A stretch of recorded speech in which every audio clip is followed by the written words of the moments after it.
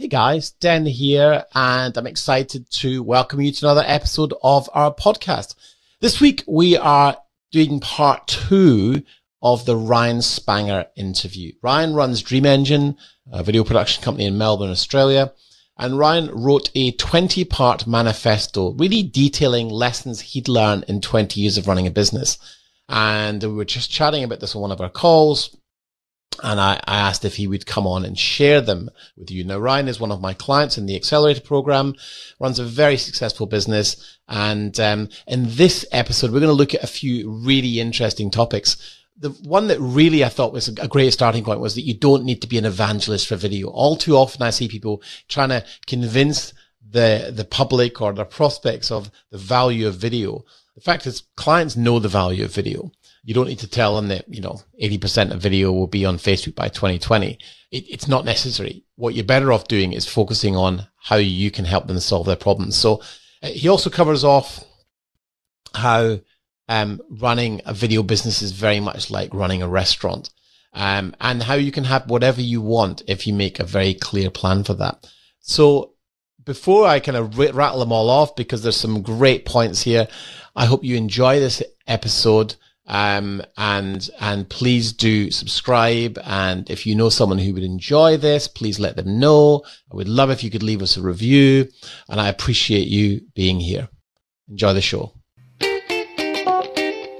Welcome to the Video Business Accelerator podcast. Each week, we uncover the secrets to creating a wildly successful and scalable video production business with your host, Dan Lenny. Discover how the Accelerator program is transforming the lives of our members at www.videobusinessaccelerator.com. Enjoy this episode.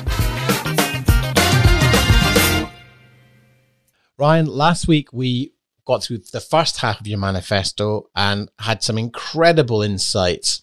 This week we're moving on to part 2, and I love this one because it's all about clients, which is give them what they want. Yeah, and I guess for people who, just in case they haven't heard part 1, go back and listen to it. But this is basically a series of ideas that I have put together, either things I've read or come across, ideas that I've had, things I've borrowed or stolen, but basically try to put a bunch of ideas together to remind myself in my video production business, these are the things that are going to keep me on the right path. So give them what they want is just a reminder that always think, and this is something that we talk about in the Accelerator, always think from your clients or your prospects' point of view, what are the things that they want? And something that you mentioned quite a bit is this idea that not everyone, but often video businesses will go on about their storytelling credentials, about how they're great storytellers. And, I'm not here to knock storytelling. This is one of the most important arts, sort of not only what we do, but of human survival. I mean, that's how people shared ideas about how they learnt about threats and opportunities and entertained each other. The thing is, you've got to ask yourself, are your prospects Googling Storyteller Melbourne? They may be, but it might be more likely that they're Googling something, more specific. Sometimes there's what your clients want and there's what they need. And you've got to think about giving them what they want, responding to that, and then almost like smuggling in what they need, which is the great storytelling. So I guess storytelling, if I was sitting at a campfire, I would want a great storyteller there. That's the place where I'd be Googling for the world's best storyteller. So, at the light of the campfire, we could be enthralled by this great story. But I think if you're thinking about Google searches, it might just be something sort of far more specific. So think about how you can dress yourself up and promote yourself in the way that your clients expect you to be, more so than your idealized version of yourself. It's interesting, my philosophy in this is very simple. Here's what clients actually want. Drum roll, okay? You to turn up on time, to look smart, be polite, get the job done, and deliver the project on time. That's the minimum viable offer that 95% of clients are happy with. There's a danger if you start getting too fancy, it will actually put them off. And someone said to me last week on another podcast, it was Simeon actually said, I've actually lost work by being too creative. Yeah, it's a great point.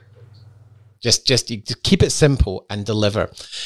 So we move beautifully into the next point, which I also find, I kind of smile slightly when I see this, because I come across a lot of people applying to come in the program, and oftentimes they just don't qualify for whatever reason, but the revenue's not high enough, or they're just not their kind of level of business that we typically have the best results with. But I see this a lot. And your point here is no need to be an evangelist for video. Yeah, it's funny. I don't know why people feel compelled to do this, but just from checking out other websites, often, or LinkedIn posts or blog posts, often people will, in video production companies, will write articles or web pages along the lines of, video is the most effective way of communicating. In fact, YouTube is the world's second largest search engine. So you need to focus on making video. But the thing is, if someone's come to your website, they're probably already sold on the idea of video. It would almost be like if you had a website for a restaurant and you were trumpeting the idea how like food is actually the most effective way of ensuring your survival. I love the analogy. or it might even be that, Japanese food is the most tasty, healthy, whatever. Give people the credit that they sort of know what they want, but they're probably just deciding between you and some other production companies. So it's also a lot easier to sell something to someone who wants it already. It's really difficult to sell something to someone who has no idea that they want it. So to think that they would read all about video and then say, oh, gee, I was going to put all my money in Facebook advertising, but now they've read that, I'm going to funnel it across to video. It's a lot easier to just sell to people who already know what they want. Well, and of course, if you're a business who knows who your target clients are, and let's say you make mining videos for the mining and manufacturing industry, well, someone who's in the mining and manufacturing industry is going to come to your site and go, these guys understand because they make mining and manufacturing videos. They probably don't want to see a showreel. They want to see a video about tires for a big piece of machinery, or they want to see a crane being built. Oh, okay, so you can shoot cranes being built. Well, we've got a crane video we need shooting. Oh, we'll use you. And oftentimes filmmakers will think it's really too simplistic, but actually part of the process in the group is that when we're looking to write website copy, we actually get you to interview your clients and ask them a certain number of, very simple but very effective questions. And as I've reviewed many of these interviews, the same thing keeps coming up, which is, when I come to your website, I want to see a video like the one we want to make. So I can use that as a reference point and say, that video you made for red car company over here, could you make the same video for us, but with a blue car over here? And it's literally that simple. And yet, for some reason, the marketplace seems to overcomplicate it. Would you agree? Oh, definitely. And that's been actually one of the most useful things I've learned in the program so far, is this exercise of interviewing your clients. I, before that, would try to get a sense of where they were and what they were looking for, but actually doing a formal interview and recording it and then analyzing their language just gave me a much deeper insight into the sorts of things that they were looking for. That's right. And I love the food analogies. Your next methodology is actually you're running a restaurant. So what do you mean by that? Well, I think I thought of this because my father-in-law for many years had a restaurant, and we used to go in there quite a bit, and I would notice the way that he ran it and just think about the experience of going to a restaurant. Just so that I get the wording right, I'll read this one. You are the maitre d', your crew are your chefs. You've worked really hard to get your customers in the door. Now everything needs to be perfect. You can do everything right, but if you oversalt the meal, they'll never come back. Now think of the best restaurant experience you've ever had. Not only was the food amazing, but the staff anticipated your needs. Your glass magically refilled at the perfect time. So how can you deliver this to your customers every time? Beautiful. What a great analogy. I don't think it needs any more explanation. There it is. I love the oversalt your food, but it's true. And I think what happens is we sometimes take it very personally when a client's upset with something we've done. You can put a lot of effort into something, but it's just not the right flavor for the client. And ultimately, they're the ones paying the bill, and they've got an option to go elsewhere. And so you just need to step back, remove all emotion from the equation, and simply look at the facts and fix it. Because whenever there's a problem, it's a great opportunity to build a lifelong relationship with a client. Definitely. And it can just be one thing like that where you've got everything right, but you've stuffed up one key thing and just the meal tastes terrible. Have you ever had the experience of going to a restaurant where it just felt like everything was perfect, where as you came in, they greeted you straight away, they led you to a perfect table. As when you're ready to order, the waiter was there, the food was perfect. They weren't too forward, but they weren't too formal. Kind of just the whole process was right, and you felt so kind of held by the experience that it was just, it was remarkable, and it was like, it could be like transformative. You just came away going, wow, what an experience. Now, that's pretty challenging to deliver every time, but I guess it's like that journey towards mastery. Like, how can you try to deliver that dream come true, or remarkable experience to your clients? Because if you do, they're just going to become regulars. They're just not going to want to go anywhere else. Exactly right. Your next point here is you can have whatever you want. Yeah. That's actually another thing which I had a realization from cycling. And one of the beautiful things about cycling is that it doesn't necessarily take a huge amount of natural ability. What you put in is what you get out. And if you're really prepared to work at it, it's almost unlimited what you can get. So it's a mindset thing, isn't it, really?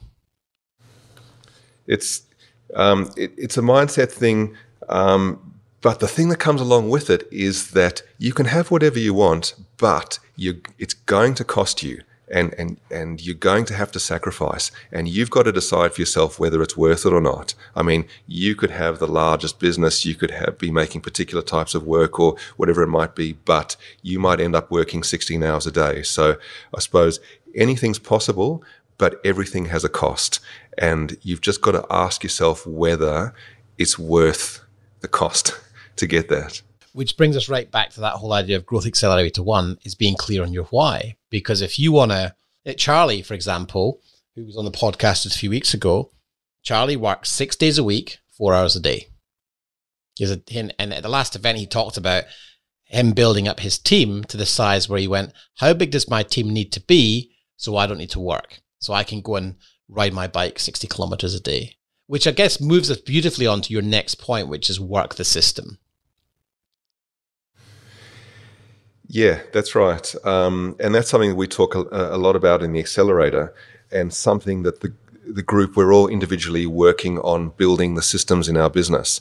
And that was something that I first started to think about when I was watching a lot of football, and I was noticing the most successful teams, and you'd hear the interviews afterwards when they talked about how they went. And, maybe if they had a big win that week, or maybe they didn't go so well, when they'd interview the coach or the captain, they would often talk about the process. They would talk about the style of football that they play, and they would mainly just bring it back to their system. So they weren't too focused on kind of the actual outcomes. They were very process focused, and they knew if they followed the correct process that the outcome would just naturally follow, rather than the highs and lows of you go out, you make a great sale, you're celebrating, then you've been quiet for a while and you're starting to freak out. This is like a really scary, uneven way of running your business. But once you've got great systems in place and you know that the systems are going to develop good results, then you make a sale, you don't make a sale, you go through a quiet phase, things are really booming for a while. It doesn't upend you too much, because as long as you know that you're working that system, then success is bound to follow.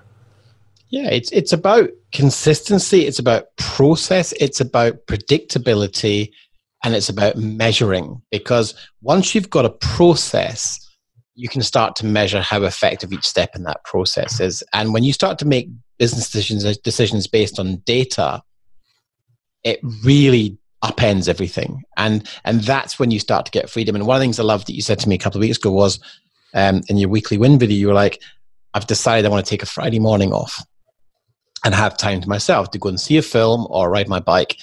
And that's only possible because you've heavily invested your time and effort into systemizing yourself out of the day-to-day. Yeah, I think, without systems, you're very reactive. So system gives you that feeling of control.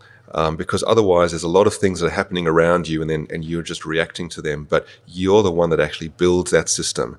And it really, you can concentrate on the things that you can control. Maybe I'm a bit of a control freak, I don't know, but it makes me feel more secure, knowing that I'm kind of working the system rather than just coming at, there are enough curveballs that you have to react to. So you've got to control that sphere that you can control yourself. Well, the other thing, of course, is that when you're expanding a team, they can't be inside your head. So that the only way to reasonably expect them to be able to follow any kind of process is for you to download your way of doing things.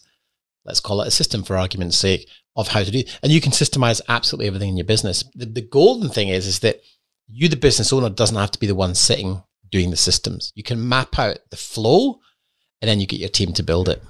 And I'm by no means the expert on this stuff. This is stuff that I'm working really hard on and improving. But I guess it's like a lifelong process.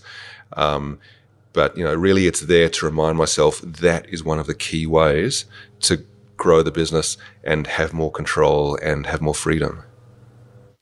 Now, your next point here just says make the bed. And I'm a bit confused by this, so perhaps you can enlighten us and the other listeners. I remember many years ago, this was like so long ago, I used to go to Borders, the bookshop, and hang out there and spend a bit of time. And I found this book in Borders. This could have been maybe, 15, 20 years ago, and it was actually a book of advice for filmmakers.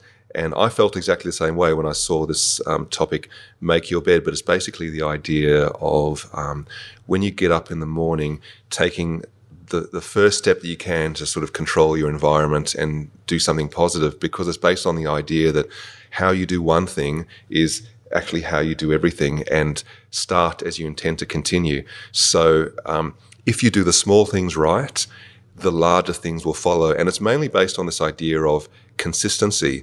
And Robert Cialdini, who wrote the book Influence, and if people haven't read that, I recommend checking it out. One of the things that he identified as like a key driver of humans is we just have this naturally inbuilt desire to be consistent.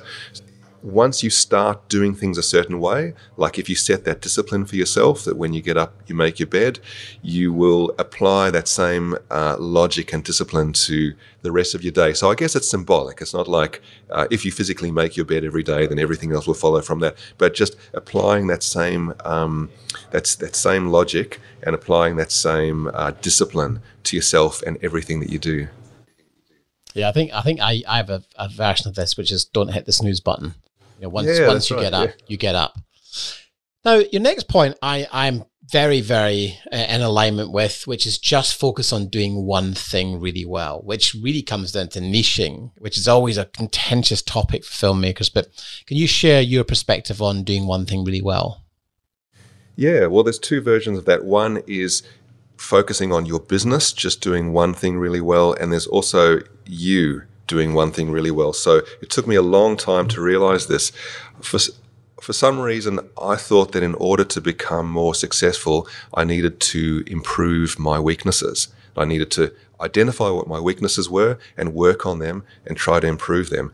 And so I'm not that great at After Effects, and I went and did an After Effects course, and that helped me a little bit, and I got a little bit better at that. But in our business, there's so many things that you could do, and you're not going to do any of them well if you spread yourself too thin. That's pretty obvious. But I guess the thing is that it's actually much more effective to just forget about the things that you're not that great at and bring in people who are great at them to do them, and put all that energy into the few things that you do extremely well. And I just find the more that I do that, the more successful I become. Yeah, absolutely. 100% agree.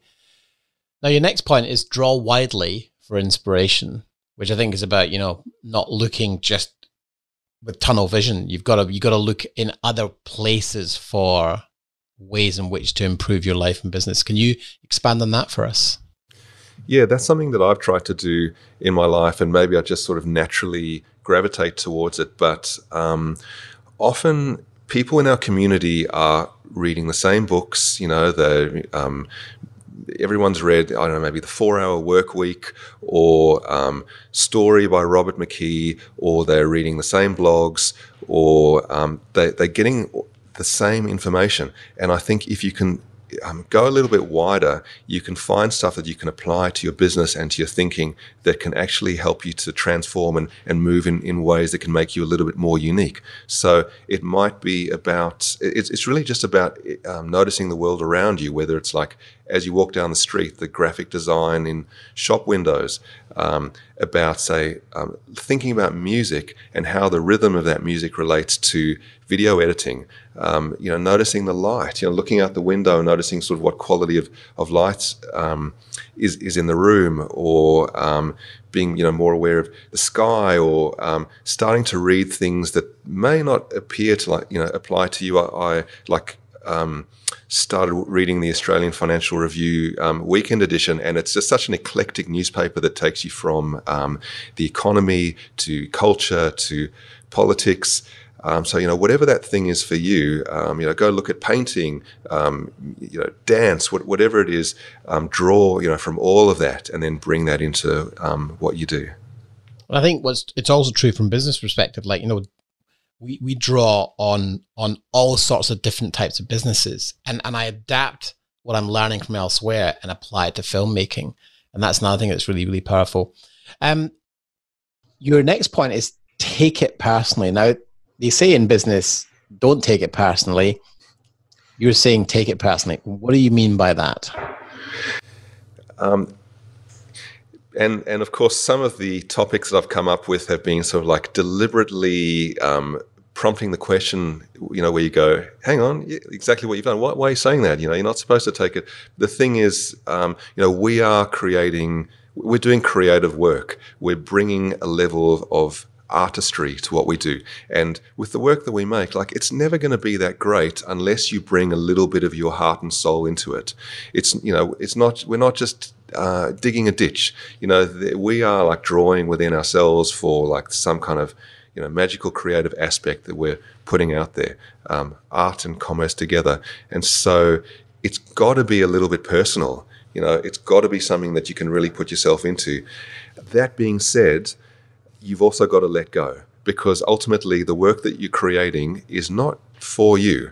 It's for someone else. It's like if you're, a tailor and you're making a suit, the client's the one that's got to wear that suit. They'll be going out every day and presenting themselves to the world in that way.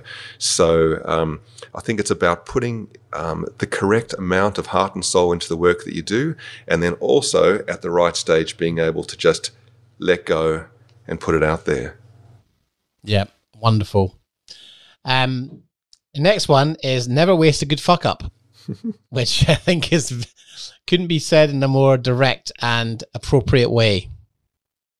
Yeah, I mean the work that we do is really complex. There's a lot of things that can go wrong, and I suppose particularly in the world of whether it's corporate video or wedding video, that kind of thing, it's different to large-scale filmmaking. When a large film crew is working, there's a very big crew. Everyone's just focusing on their particular thing, and they're moving slowly and carefully and deliberately. You've got someone looking after continuity. You've got catering. There's far less chance of anything going wrong. With what we're doing, we're often moving fast. We're working with small crews. There's a lot that needs to get done in a small amount of time. And over the years, just these conversations that come up, that I reckon everyone in video production has their version of some stuff up that they've done. Like some SD card that's gone missing, or some audio that wasn't recorded correctly, or some shot, like vital shot at a wedding that someone needed to get, but got to the church late and didn't get it. You know what I mean? Yeah, absolutely. I remember doing a job for a TV show in the UK, and a long story, but we'd been sitting around for like half a day, and then we went to do the job. I forgot the tripod. I went, and it was a junior producer on the job, and I ended up selling her the idea that handheld in the style of a kind of, US crime show was what was right for this particular piece. And she's like, oh, I just need to phone the exec producer and run it by her. And I said, well, you can absolutely do that. Or you could just like make a name for yourself, like do something bold, be creative, because then you've got the option to just go, put your name on the board. And she went with it. And I'm glad she did, because I didn't have the tripod in the car and I would have been screwed without it. So your final point. And just, on that topic, I think the thing is, when you have that conversation with your client, like that really hurts. The moment of realization that you haven't got something right, that really hurts. And then having to talk about it as well and needing to try and make it right somehow. So it's vital that you have some kind of realization or transformation. Maybe it's about systems, maybe it's about communication, but whatever it might be, the fact that you have made this fuck up that needs to be fixed, if you aren't able to draw some learning and put something in place to make sure that it's never going to happen again, then it's like it's a terrible waste. So at least try to get something from that so that it never happens again.